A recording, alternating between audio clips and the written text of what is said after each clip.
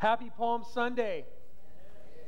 Holy Week is upon us. We're so excited to celebrate the events that changed everything.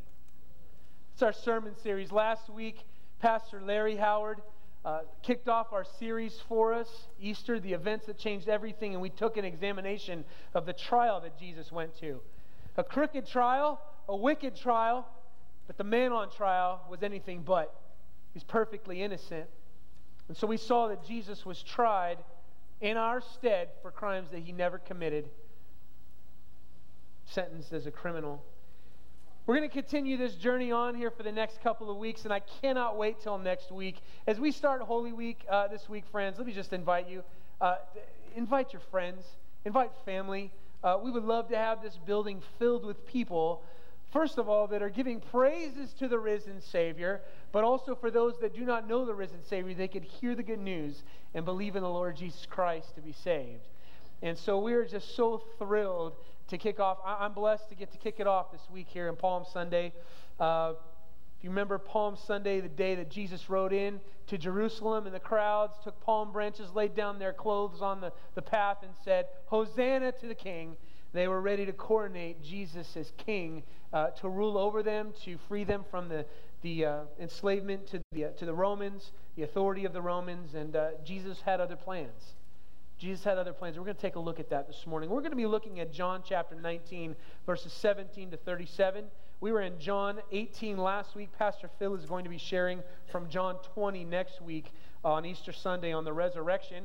If you're using a Bible that's in front of you, the Pew Bibles, it's on page 768. Page 768, if you'd like to open up and read along and see the scripture for yourself, that would be wonderful. Before we take a look at the text, though, today's sermon's titled Mission Accomplished. Mission Accomplished. I was talking with my friends this morning. We were talking about finishing some of those household chores that you've got laying around, right? Yesterday I got out to my yard because we had a very wet winter, did we not? And so I've got stuff growing all over the yard. And while my wife's gone, I'm thinking, oh man, we could get some stuff cleaned up. When she comes back, she'll be like, kiss right there on the cheek, right? You know, I got some motives, right? So she's like real excited, hopefully when she gets home, to see some of that. But there's this elm tree in our backyard, and I mean, it brings branches that come down that touch the ground, and it was almost starting to look like a curtain in our backyard. You couldn't see from one end to the other because these tree branches were just coming down to the ground. And so I got out there with some trimmers, and I start trimming. Now this tree is like, it's huge, big around, and we got branches all over. I'm like, oh, just a couple of minutes, right? Take care of that. After about 10 minutes, oh man, oh, the shoulders. And I'm like halfway done. Come on, you can do it. Toward the end, there's a branch. I'm trying to throw my arms up there because my arms were just so tired. But at the end, I looked at it, I thought, mission accomplished. It looks so much better. Maybe you feel that way. You've had a project at home or at work or a task that you needed to get done, and maybe you knew it was going to be really tough, maybe a little bit grueling. You got to get through it, but when you look back on it, you're so thankful. You say, mission accomplished. And so we're going to be looking at John 19 this morning, but before we do, I'd like to read for you one verse from John 17. So if you'd like to turn back maybe a page, John 17:4, Jesus is praying there in the presence of his disciples. He looks up to heaven and he prays, and one thing that he says in verse 4 of John 17, he says, I have brought you, being the Father, I've brought you, Father, glory on earth by finishing, completing, accomplishing the work you gave me to do. Now, if you know the life and ministry of Jesus, he came across many sick people that needed healing, and he healed many of them, but he did not heal all of them. He came across many people that were demon possessed, and he cast out many demons, but he didn't cast out all of them. When he came to cities, he preached to many cities and to many people, but he didn't preach to every person and at every city. Yet when he comes to the end of his ministry, he says, Father, thank you that I have completed the work you gave me to do. It's accomplished. It's done.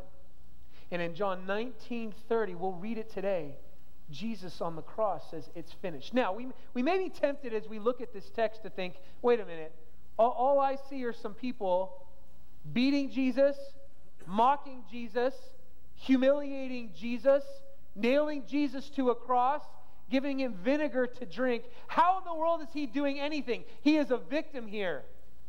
But I believe the Apostle John, as he writes to us, he says, I want you to believe the truth about Jesus, that he could say, mission accomplished.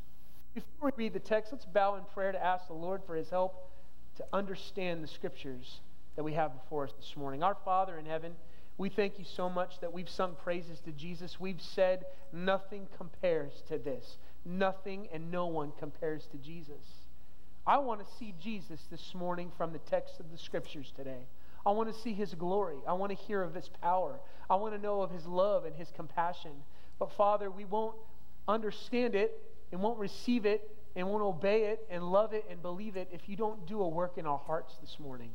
Would you please open my eyes, my ears, our ears, that we may behold wonderful things out of your law? We believe that you want to do that. So we're asking that your Spirit would fill us now and illuminate our hearts so that we could believe and see Jesus Christ, the one who accomplished his mission. We ask all this in Jesus' name. Amen. John chapter 19, 17 to 37. We'll read that in just one moment, but if you don't have it, we've got some notes prepared that you could look at and follow along. I'm going to go kind of quickly. I've got 8 things that Jesus was accomplishing here on the cross from John 19. Now, many of you may be kind of confused, right? Well, didn't Matthew write about this? Didn't Mark write about this? Luke, the other gospel writers? Well, certainly they did, but as you know, if anybody looks at an event and they look at it just even standing next to the person, you've got just a bit of a different perspective. It doesn't mean that you see different things. It doesn't mean that you see opposing things. It may mean that you see different things from a different perspective. And so we're going to be looking at John's perspective this morning, but I'd like for you to have some notes if you'd like to fill those out as we go along. So if you don't have those notes, you can raise your hand, and some of our ushers would be happy to get you a copy of that. So raise your hands real high. Ushers, I know you've probably already sat down, but could you help me out, get some of those notes out to everybody? Keep your hands high, and we'll get you those notes. But let's read the text together. John chapter 19, verses 17 to 37 says this. Speaking of Jesus, he was carrying his own cross. He went out to the place of the skull, which in Aramaic is called Golgotha. There they crucified him, and with him 2 others, one on each side, and Jesus in the middle. Pilate had a notice prepared and fastened to the cross. It read, Jesus of Nazareth, King of the Jews. Many of the Jews read this sign, for the place where Jesus was crucified was near the city, and the sign was written in Aramaic, Latin, and Greek. The chief priests of the Jews protested to Pilate, "Do not write the King of the Jews," but this man claimed to be the King of the Jews. Pilate answered, "What I've written, I have written." When the soldiers crucified Jesus, they took his clothes, dividing them into 4 shares, one for each of them, with the undergarment remaining. This garment was seamless, woven in one piece from top to bottom. "Let's not tear it," they said to one another. "Let's decide by lot who will get it." This happened that the scripture might be fulfilled that said, "They divided my clothes among them and cast lots for my garment." So this is what the soldiers did.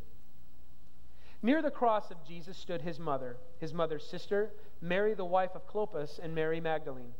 When Jesus saw his mother there and the disciple whom he loved standing nearby, he said to her, "Woman, here is your son."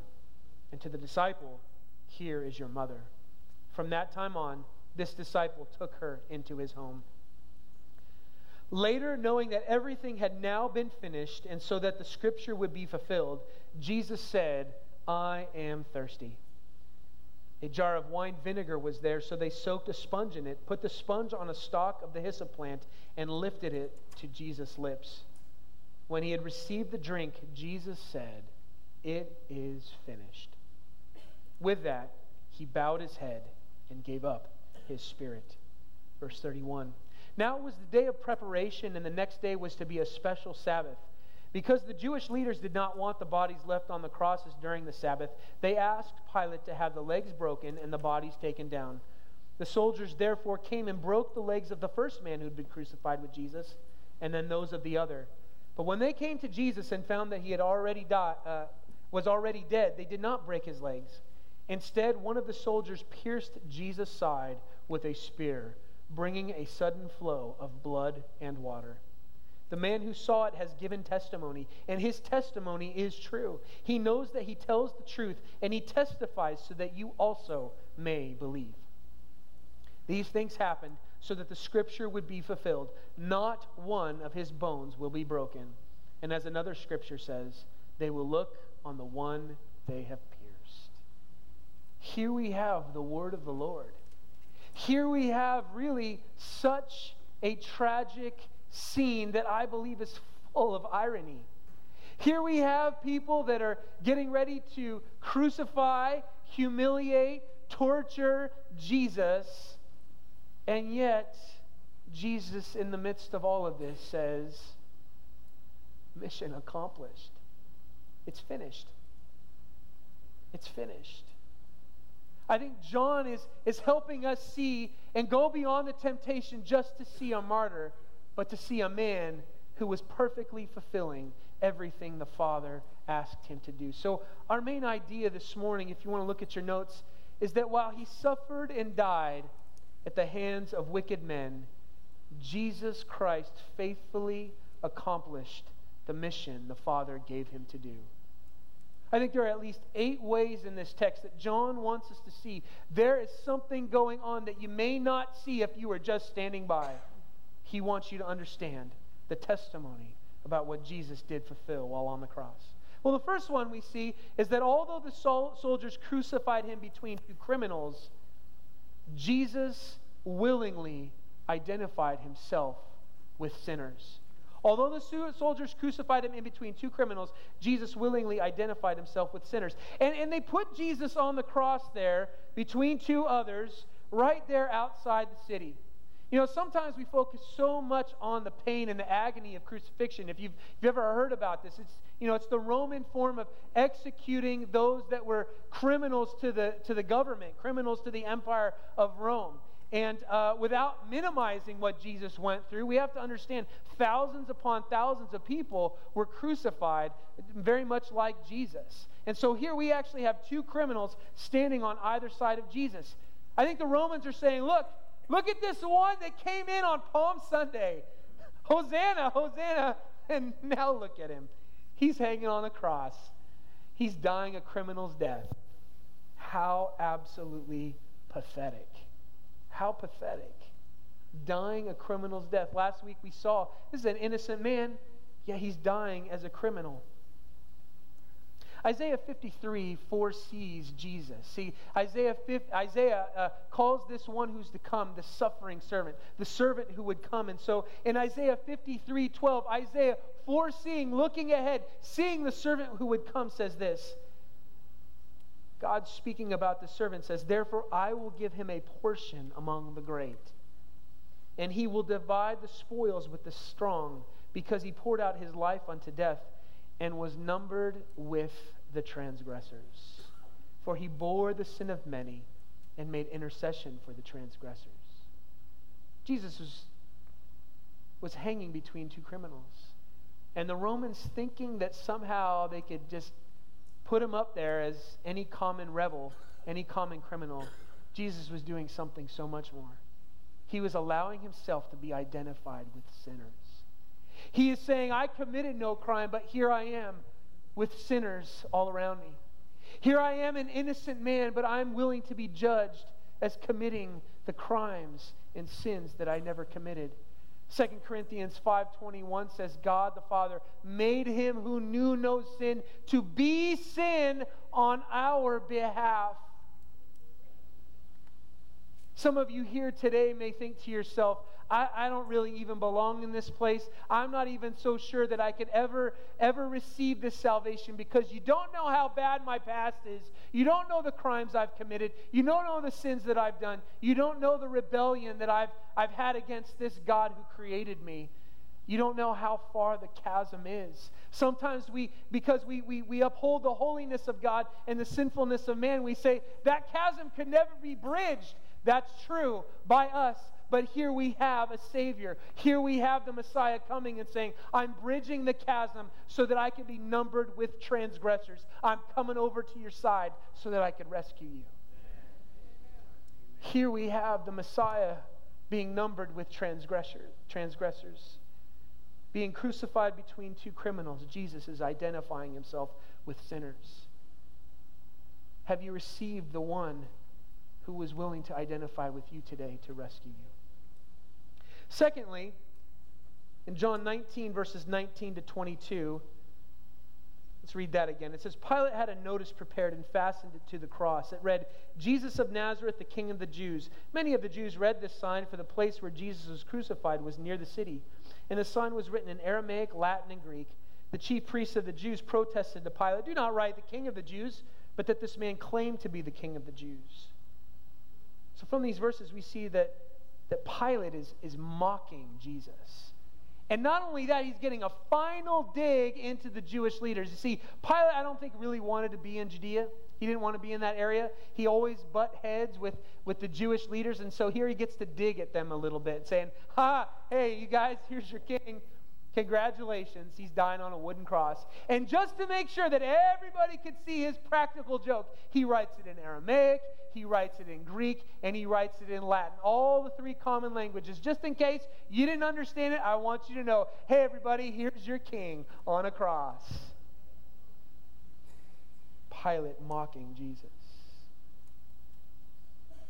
And though we miss the point here, what we see is that Pilate was mocking him as King of the Jews. However, there was something else going on.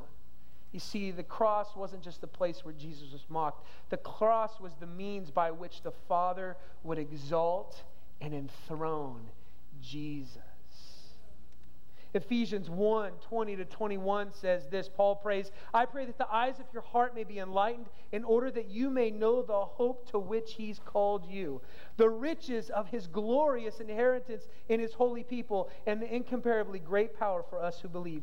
That power is the same as the mighty strength God exerted when he raised Christ from the dead and seated him at his right hand in the heavenly realms, far above all rule and authority and power and dominion and every name that is invoked, including Pilate, not only in the present age, but also in the one to come.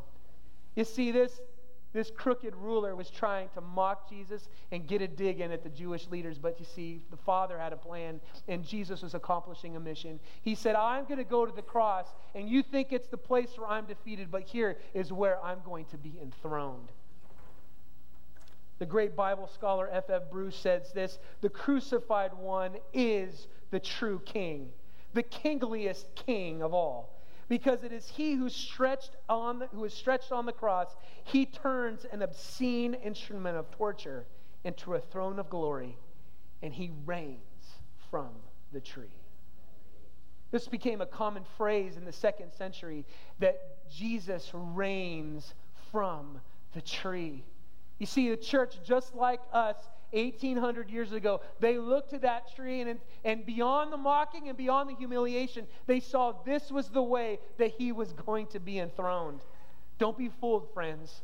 Jesus was accomplishing a mission. Although Pilate mocked him as the King of the Jews, the cross was the means by which the Father would exalt and enthrone Jesus.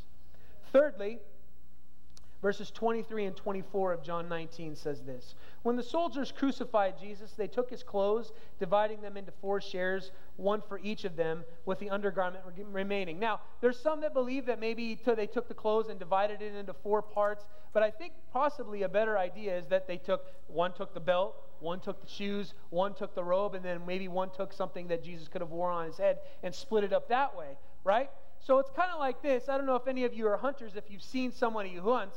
You go to their house. I have an uncle who loves to hunt, and he's got trophies, skins, things all over his home. Those are the trophies of the game he's won, right? I believe that this could be a similar situation. The Romans seeing, look how many nations we've conquered. Look how many people we've hung on crosses. Look how many people have been brought to justice. I think the Romans are splitting this up so they could use it as mementos to remember this King of the Jews that has been causing a stir all over the place. I got his robe hanging on my wall. He is dead and defeated. But yet they come to this final garment, probably the garment that was closest to, like you'd wear underneath the robe. And they say, don't tear it. It's a good piece of clothing. Let's decide by lot who will get it. And as you think in that moment, how humiliating. How humiliating. Here is Jesus. If he's not wearing clothes, he's up on a cross, probably completely naked or close to it. The King of glory. The King of the Jews. And here he is, instead of wearing these clothes, he's got soldiers in front of him, just kind of dangling it in front of him, saying, look, here we go. You're naked, humiliated. In fact, we're selling this. It's never going to be yours again because you're about to die.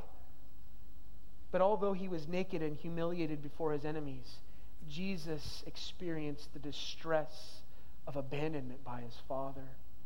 Although he was naked and humiliated there in that moment by the soldiers, there was something much deeper going on. For John points us to Psalm 22. Psalm 22:18 says, they divided my clothes among them and cast lots for my garment. This is a psalm, Psalm 22 of David. King David, before he was king and as he was king, was often tormented by his enemies. They would come to him, threaten his life constantly, and he would cry out to God, my God, why do I feel so forsaken by you right now? Why have you forsaken me? What he's saying there is, I feel so abandoned. I feel so far away from you, but yet I hope in you. I know you're coming. I know you're coming for me. But I feel so defeated right now. I feel so abandoned. Maybe you feel abandoned today. Maybe you feel forsaken. Maybe you feel as if your prayers don't go beyond the ceiling of your home, of your bedroom, of your dining room, of your job, of the roof of your car. Maybe you could identify with David. In this verse, we see that Jesus himself, in the dividing of his garments and in the casting lot of his garment, for his garment, Jesus is identifying with that suffering one. Jesus, we know from the other gospel writers, Jesus on the cross says, my God, why have you forsaken me? Jesus is identifying with the abandonment that David felt. He's identifying with the forsakenness that we feel because of our sin that separates us from God. And he's saying, I am here to be totally abandoned, to be totally forsaken for sinners. Although he's naked and humiliated, he's experiencing something so much deeper than that. He's experiencing the distress of abandonment by his Father. Isaiah 53:4 says, surely, this suffering servant again, surely he took up our pain and bore our suffering, yet we considered him punished by God, stricken by him, and afflicted. It doesn't matter what the Romans are doing to Jesus. There's nothing that compares with what he was experiencing on the cross before God, saying, I will take all the judgment for sinners. I will experience all the abandonment. I will experience all the forsakenness. Everything that separates God and humanity, I'm experiencing it all right here, right now, so much so that I'm even willing to be humiliated as my tormentors strip me naked and humiliate me. He's accomplishing a mission. He's accomplishing a mission. Next, we see in John 19:25-27. This is such a moving section of this passage. It says, near the cross of Jesus stood his mother. Now you've got the Roman soldiers, but in stark contrast, you see his mother's sister, Mary, the wife of Clopas, and Mary Magdalene. When Jesus saw his mother there, I can't imagine what he thought when he saw his mother there. I can't imagine what Mary saw as she looks up at Jesus. Could you imagine mothers in the room looking up at your son hanging on a wooden cross as if you'd hang a picture on a wall? Suffering, dying, crown of thorns on his head with blood dripping down his face and his cheek, stripped naked, beaten, suffering, agonizing. What would I say to my mother? Mom, get me out of this. I don't know about you, but I wouldn't be thinking about anybody else but me. I've got nails in me. I've been beaten. I'm exhausted. This is awful. Help, Mom. Help. Could you imagine what she's thinking? Son, what can I do for you? Anything, just tell me. In that moment, we see Jesus do something amazing. Verse 26, when Jesus saw his mother there and the disciple whom he loved standing nearby, he said, Woman, now this wasn't a term of disrespect, this was a term that was common. Woman, here is your son. And to the disciple, here is your mother. It's believed that although all the other disciples were long gone, John is there with Mary, and Jesus says, take care of mom for me. Take care of mom for me. And from that time on, the disciple took her into his home. This is absolutely astounding, friends. In the midst of all the grueling physical pain and experiencing all the judgment of God for the sins of the world, here Jesus says, take care of her for me. Looking out for her. Jesus is on a mission. And even in the midst of that suffering, he's thinking about others above himself. Philippians 2:3-5 says, do nothing out of selfish ambition or vain conceit. Rather, in humility, value others above yourselves, not looking to your own interests, but each of you to the interests of others. Unless we think, well, it can't mean when I'm in the midst of suffering. It says in verse 5, in your relationships with one another, have the same mindset as Christ Jesus. So as Jesus is suffering there, and I'm sure the agony that he feels to see his mother with tears in her eyes looking upon her dear son, he says, take care of her. Jesus is on a mission.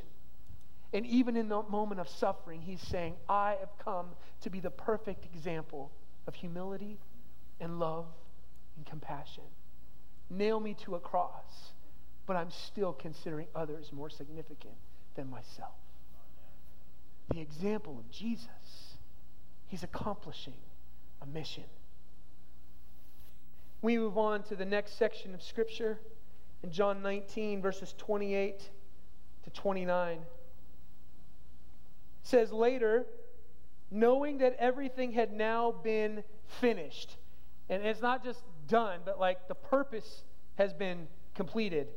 Everything was fulfilling its purpose. And so that the Scripture would be fulfilled.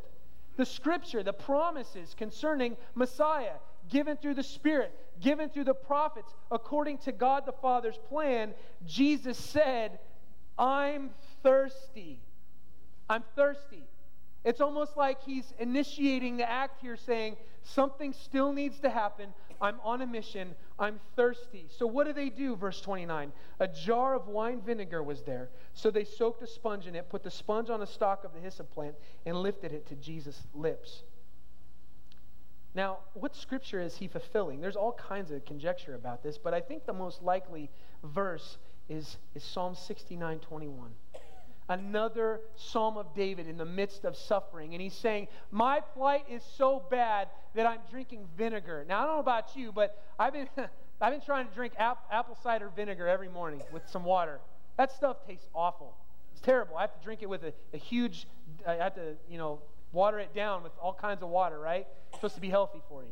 That's what I'm told. That stuff is disgusting. Goodness gracious. Here you have Jesus suffering on the cross.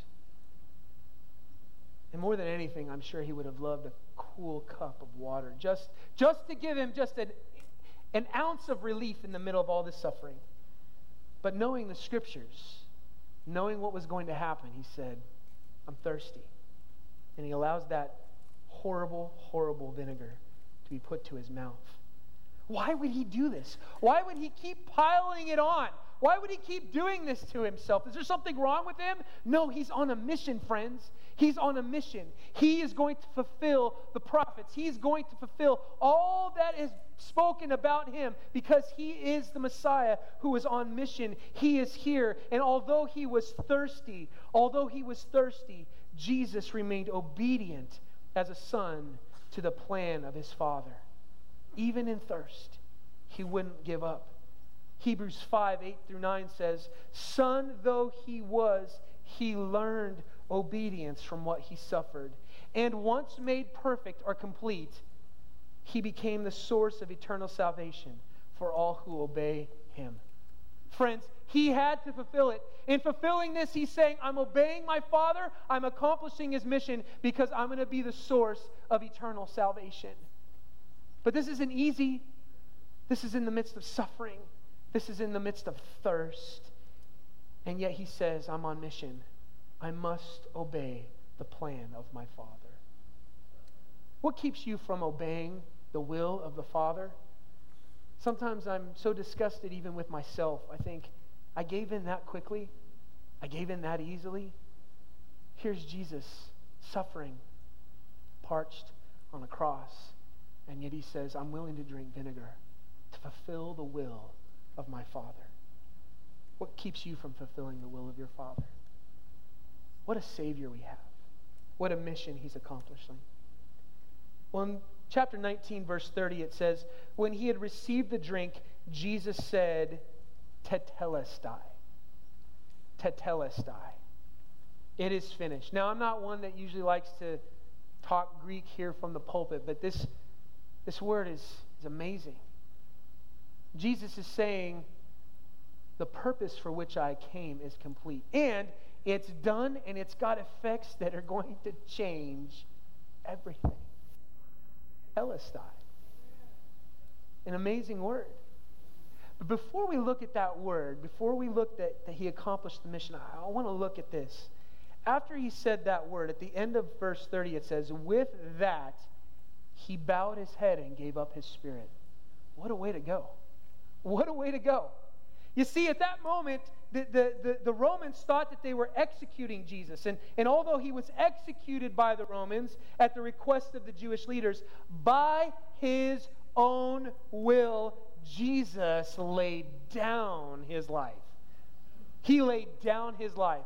Lest we think this is just some poor, pitiful, pathetic martyr, we must know that no one takes his life, but he lays down his life. John 10, 17 to 18 say this, the reason my Father loves me is that I lay down my life, only to take it up again.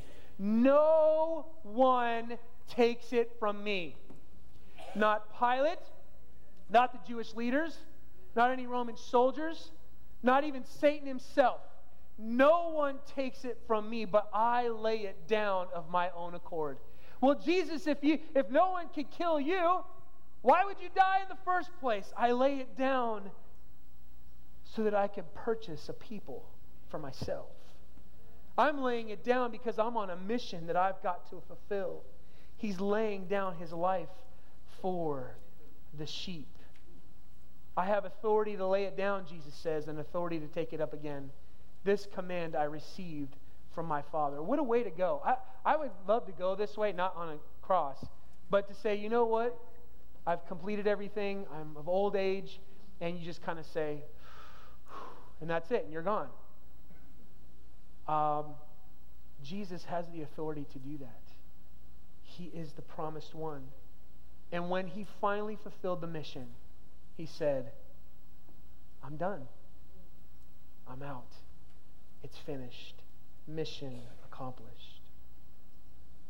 Well, we go on here now. So Jesus is dead. He's on the cross and he dies, and then we see some other things happen here. Verse 31, John 19, it says, now it was the day of preparation, and the next day was to be a special Sabbath. So they prepared for the Sabbaths, which were Saturday, on like Friday morning, Friday afternoon, getting ready for the Sabbath. But this was a special Sabbath because Passover was happening simultaneously. So you have a weekly holiday, the Sabbath, and you've got an annual celebration of the Passover, and they're all coinciding together. So it was a really, really special day. Because the Jewish leaders did not want the bodies left on the crosses, because any body that's hung on a cross is a curse. They didn't want to bring a curse on the land before this Passover Sabbath. They didn't want the bodies left up there. They asked Pilate to have the legs broken and the bodies taken down. And if you've heard any other teaching or sermons on crucifixion, one of the things that keeps the victims alive so often is they push themselves up so they can breathe. And then when they're down like this, they're short of breath and eventually they die. And so when they keep pushing, and it was really cruel of the Romans. They give them this little pedestal that they could stand up on so they could keep the process going to allow them to suffer for longer and longer and longer. It's horrible. Well, because of this, though, they said, well, just go break their legs so that they finally are just kind of propped down and they die. And they come to these three people, these people hanging on crosses, and they broke the first person's legs. They broke the person on the other side their legs. But when they came to Jesus, verse 33, they found that he was already dead, and they did not break his legs. Instead, one of the soldiers pierced Jesus' side with a spear. Why does that matter? Why does that matter? Verse 36 says, it matters, people. I want you to know it matters. These things happened so that the scripture would be fulfilled. Not one of his bones will be broken. What kind of passage is that? Why do we need to know that? Why do we need to know that? Well, you see, friends, what John is doing is he's associating Jesus with the Exodus. All the way back in the book of Exodus, the people of Egypt are enslaved in Egypt, and God is about to deliver his people out of Egypt a long, long time before the time of Christ. And God comes, he says, I'm going to judge Egypt and I'm going to judge all Israel. I'm coming, I'm going to kill every firstborn. But I'm not just a judge, I'm also a redeemer. Here's how you will receive redemption. You will take a lamb. You will kill this lamb. It must be a lamb without spot, without blemish. This lamb must not have any bones broken. And you're going to kill this lamb, and you're going to take the blood, and you're going to put it on the doorpost of your house. And when I come through the land, I'm going to pass over your house so that you can be rescued and redeemed. John is saying it's necessary that none of Jesus' bones are broken. And although the soldiers were sent to break his legs, not one bone was broken so that Jesus could be our Passover lamb. John the Baptist said of Jesus early in his ministry in John 1:29, John saw Jesus coming toward him and he said, "Look, look, the Lamb of God who takes away the sin of the world." There is our Passover lamb. There was a lamb that came at the time of Exodus and it helped rescue people and get them out of Egypt. Here is the Lamb of God. He's not just getting us out of Egypt, friends. He is washing our sins away. He's taking the sins away so that we could be redeemed for all eternity. Yes. Thank you, Jesus. You are our Passover lamb. Peter says this, 1 Peter 1:19, "For you know that it was not with perishable things, such as silver or gold, that you were redeemed from the empty way of life handed down to you from your ancestors, but this is how you were redeemed. You were redeemed with the precious blood, and not of an animal, but the precious blood of Christ, a lamb without blemish or defect, a lamb that had no broken bones." John wants us to see beyond the shadow of a doubt. This is the sacrifice we have been waiting for. This is the atonement that we've been longing for. This is the payment for sins that none of us could ever pay with any kind of animal, whether lamb or bull or goat or anything. This one is our Passover lamb. And although the soldiers were sent to break his legs, not one was broken so that Jesus could truly be our Passover lamb. We have one final thing to see here that John, I think, is pointing out to us. We see that in 19:34 and verse 37. It says this in verse 34, instead of breaking his legs, one of the soldiers pierced Jesus' side with a spear. Just so that we know beyond the shadow of a doubt, Jesus is dead. And what happens there? It brings a sudden flow of blood and water. Now, I'm no doctor, but I think that we can read from this, Jesus is truly dead. Jesus is truly dead. But why is this important? I mean, look at John, verse 37, John 19. And as another scripture says, they will look on the one they've pierced. They've pierced. Standing there, you would see, they didn't break his legs. They pierced his side with a spear. No big deal. No, John says this is a big deal. This is a big deal. John's thinking about Zechariah chapter 12, verses 10, and chapter 13, verse 1. Zechariah 12:10 says, "And I will pour out on the house of David," years before Jesus, God promises, "I will pour out on the house of David." Jesus is of the house of David. "And I will pour out on the inhabitants of Jerusalem a spirit of grace and supplication. They will look on me." Now Messiah is talking. "They will look on me, the one they have pierced, and they will mourn for him as one mourns for an only child, and grieve bitterly for him as one grieves a firstborn son. John is saying, this is the pierced Messiah. This is the one they're going to grieve over. But the story doesn't end there in Zechariah. Look at Zechariah 13:1. It says this, on that day, Zechariah 13:1 says, a fountain will be opened to the house of David and the inhabitants of Jerusalem. Why? What's so big about this fountain? It says to cleanse them from sin and from impurity. To cleanse them from sin and from impurity.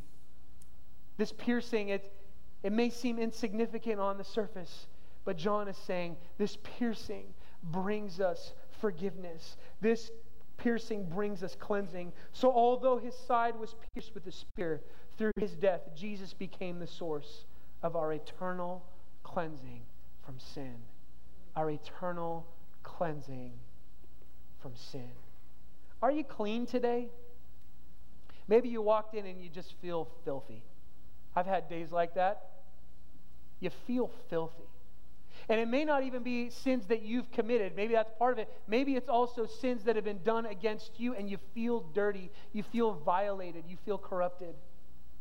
Jesus came and he was pierced for you so that you could be cleansed from all sin. From all sin. That's what Jesus is accomplishing here. He's got a mission to accomplish. And unless we just see a suffering guy on a cross, John says, I want you to see something was happening here. Jesus was finishing the work that the Father gave him to do. Let's take a look back at John 19:30 again. I told you that we'd look at it just a little bit more. When he'd received the drink, Jesus said, Tetelestai, it is finished. Now, I don't know, some of you, if you've been sick before, hey, are you still sick? No, it's done. I'm not sick anymore. Or you may say, I had a really busy week, but thank goodness it's Friday. The week is over. It's finished. And we often use that term, it's finished, just to kind of denote, hey, it's in the rearview mirror now. I don't need to worry about it anymore. I can move on. That's not how Jesus is. It's not what he's saying. You see, this word here, it is finished, tetelestai, has the idea of purpose. It has the idea of a goal. It has the idea of a mission. It has the idea of something that must be accomplished for a good reason, for a good purpose. And so what we must see here is that when Jesus says, it is finished, he's not just saying, oh, I'm so glad that's over with. Jesus is looking at all the things the Father had given him to do. You see, this mission of Jesus, it's not something brand new. It's been something that's been talked about ever since the book of Genesis. You see, God created mankind, you and me, to have a perfect relationship with him, but that was broken because of our sin and our rebellion. But God made a promise in Genesis 3:15. He said, although that serpent has tempted you and corrupted you and separated you from my presence, I'm sending an offspring, and he's going to come and he's going to crush that serpent's head. The promise has started. The promise has started to build. And then we come later to Abraham. And Abraham is there, and he's a man who's worshiping the moon, and God calls him out and says, I want you to be my man, because from you, all the nations of the earth will be blessed. You're going to have a seed. You're going to have a child. And eventually, through that child, is going to come the Messiah, and all the nations of the earth were going to be blessed. And the promise started to build. There's hope. There's someone coming. Someone is going to take care of this sin problem. Someone is going to conquer death for us. Someone is going to crush that serpent, that old foe for us. And the momentum started to build. A little bit later, God appears before David. He says, David, you're a great king, but I'm going to give you someone from your family, and he's going to rule on your throne, and he's going to rule over all the earth, and he's going to defeat every enemy, and he's going to bring peace. And the momentum started to build. There's more hope. There's somebody coming. There is a Messiah that's coming. And Jesus shows up on the scene and he says, I am the Christ. I am the promised one. I've come to fulfill the mission. I've come to be the suffering servant. I've come to be the serpent crusher. I've come to be the seed that's going to bless the whole world. I've come to be the one through the line of David that's going to sit on the throne, and I'm going to rule over all the earth. I've come to be the one that's going to be pierced. I'm the one who's going to be the Passover lamb. And here on the cross, he says, after all the waiting, humans, it is finished. It is finished. Jesus is saying, the scriptures are now fulfilled in me. The promises that God has been making have been kept. The sacrifices that are offered continually for sin, they've come to an end. The law, with all of its legal demands, it has been obeyed perfectly. The debt that is owed because of sin, it's been paid in full.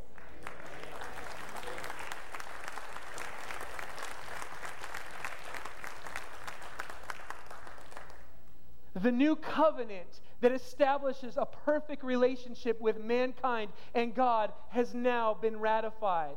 God the Father has been perfectly glorified. Divine justice and wrath has been fully satisfied. Perfect righteousness has been achieved, and every enemy, whether demons, Satan, sin, or death, they've all been defeated. Mission accomplished. It is finished. The great Baptist preacher of London, Charles Spurgeon, said this: the words, "it is finished," it consolidated heaven. It shook hell. It comforted the earth. It delighted the Father. It glorified the Son. It brought down the Spirit and confirmed the everlasting covenant to all the chosen seed. Friend, John 19:30, it is finished. The mission has been accomplished. I mean, this is stuff worth singing about. In fact, Philip Paul Bliss, the 19th century pastor and hymnist, he wrote, "Man of sorrows, what a name." And one of the verses I love, "Lifted up was he to die." Oh, that poor martyr. Oh, no, not a martyr. "Lifted up was he to die. It is finished. Mission accomplished," was his cry. "Now in heaven exalted high. Hallelujah. What a Savior. What a Savior." Yes. He's a great Savior. My favorite bands, they're called Citizens. They sing a song, a contemporary band. It's called "The Strife is Over." I was listening to it on the way to church this morning. And a few verses go this way: the strife is over. It is done. The victory of life is won.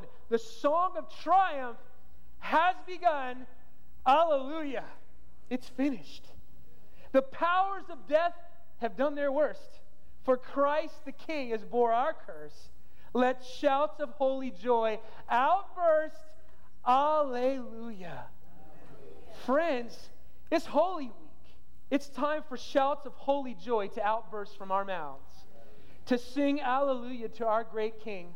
We don't need to dread Good Friday. It's the day that the mission was accomplished. It's the day the debt that has been paid. So what are we going to do about it? Well, we're going to sing about it in just a minute. But what else are we going to do about it? See, Jesus' enemies thought they had finally won the victory, but at the crucifixion, Christ accomplished all the work the Father had for him to do.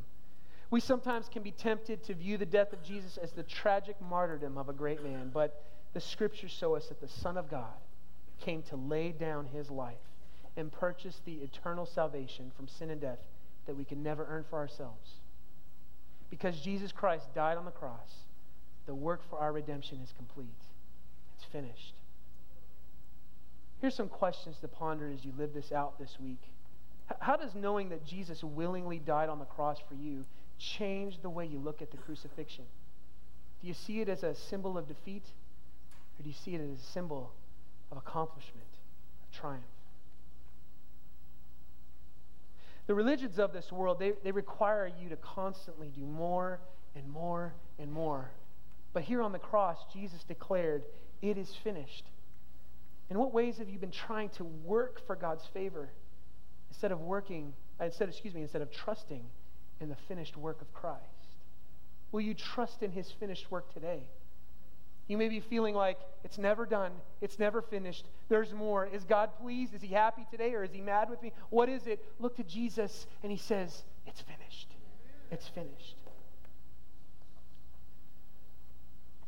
Let me ask for those of you that have trusted in this Savior. Who do you know this Easter season that needs to hear the message that Jesus did all the work so that they could be rescued from sin and death? Do you know somebody? Do you know somebody that needs to hear this message that Jesus finished the work? Yes. Will you tell them? Will you tell them? Will you share with them the fact that you know that the mission's been accomplished through Jesus? Will you tell them this great news that it is finished? Some of you here today have never put your faith in Jesus. John 19:35 says that the testimony about this crucifixion, he says, I'm writing this so that you also may believe. It could be finished for you today if you believe. I want to ask you, what's keeping you from believing in Jesus today? What's keeping you? What's keeping you? It's finished, friends. It's finished. Let's bow in prayer. Father in heaven, we thank you so much. What a way to start Holy Week, to know that regardless of what we'll remember that Jesus suffered, it was all on purpose. It was no accident. Jesus fulfilled the mission he came to accomplish. I pray that you would fill our mouths with this good news this week, that we would tell our friends, our neighbors, our family that the debt has been paid, that Jesus has finished the work, and that we can all have the benefit of eternal life when we put our faith in him. Father, I pray for someone here today, or maybe many people that have never trusted in Jesus like this before, to say, I want to bow before him as the Lord and Savior who's finished the work for me. Oh, I pray that you draw them today. Draw them that they may come to know Christ. Oh, that they may confess, Jesus, you're my Lord. And they could say, it is finished. We love you. We give you praise. In the name of Jesus Christ, amen. You're dismissed.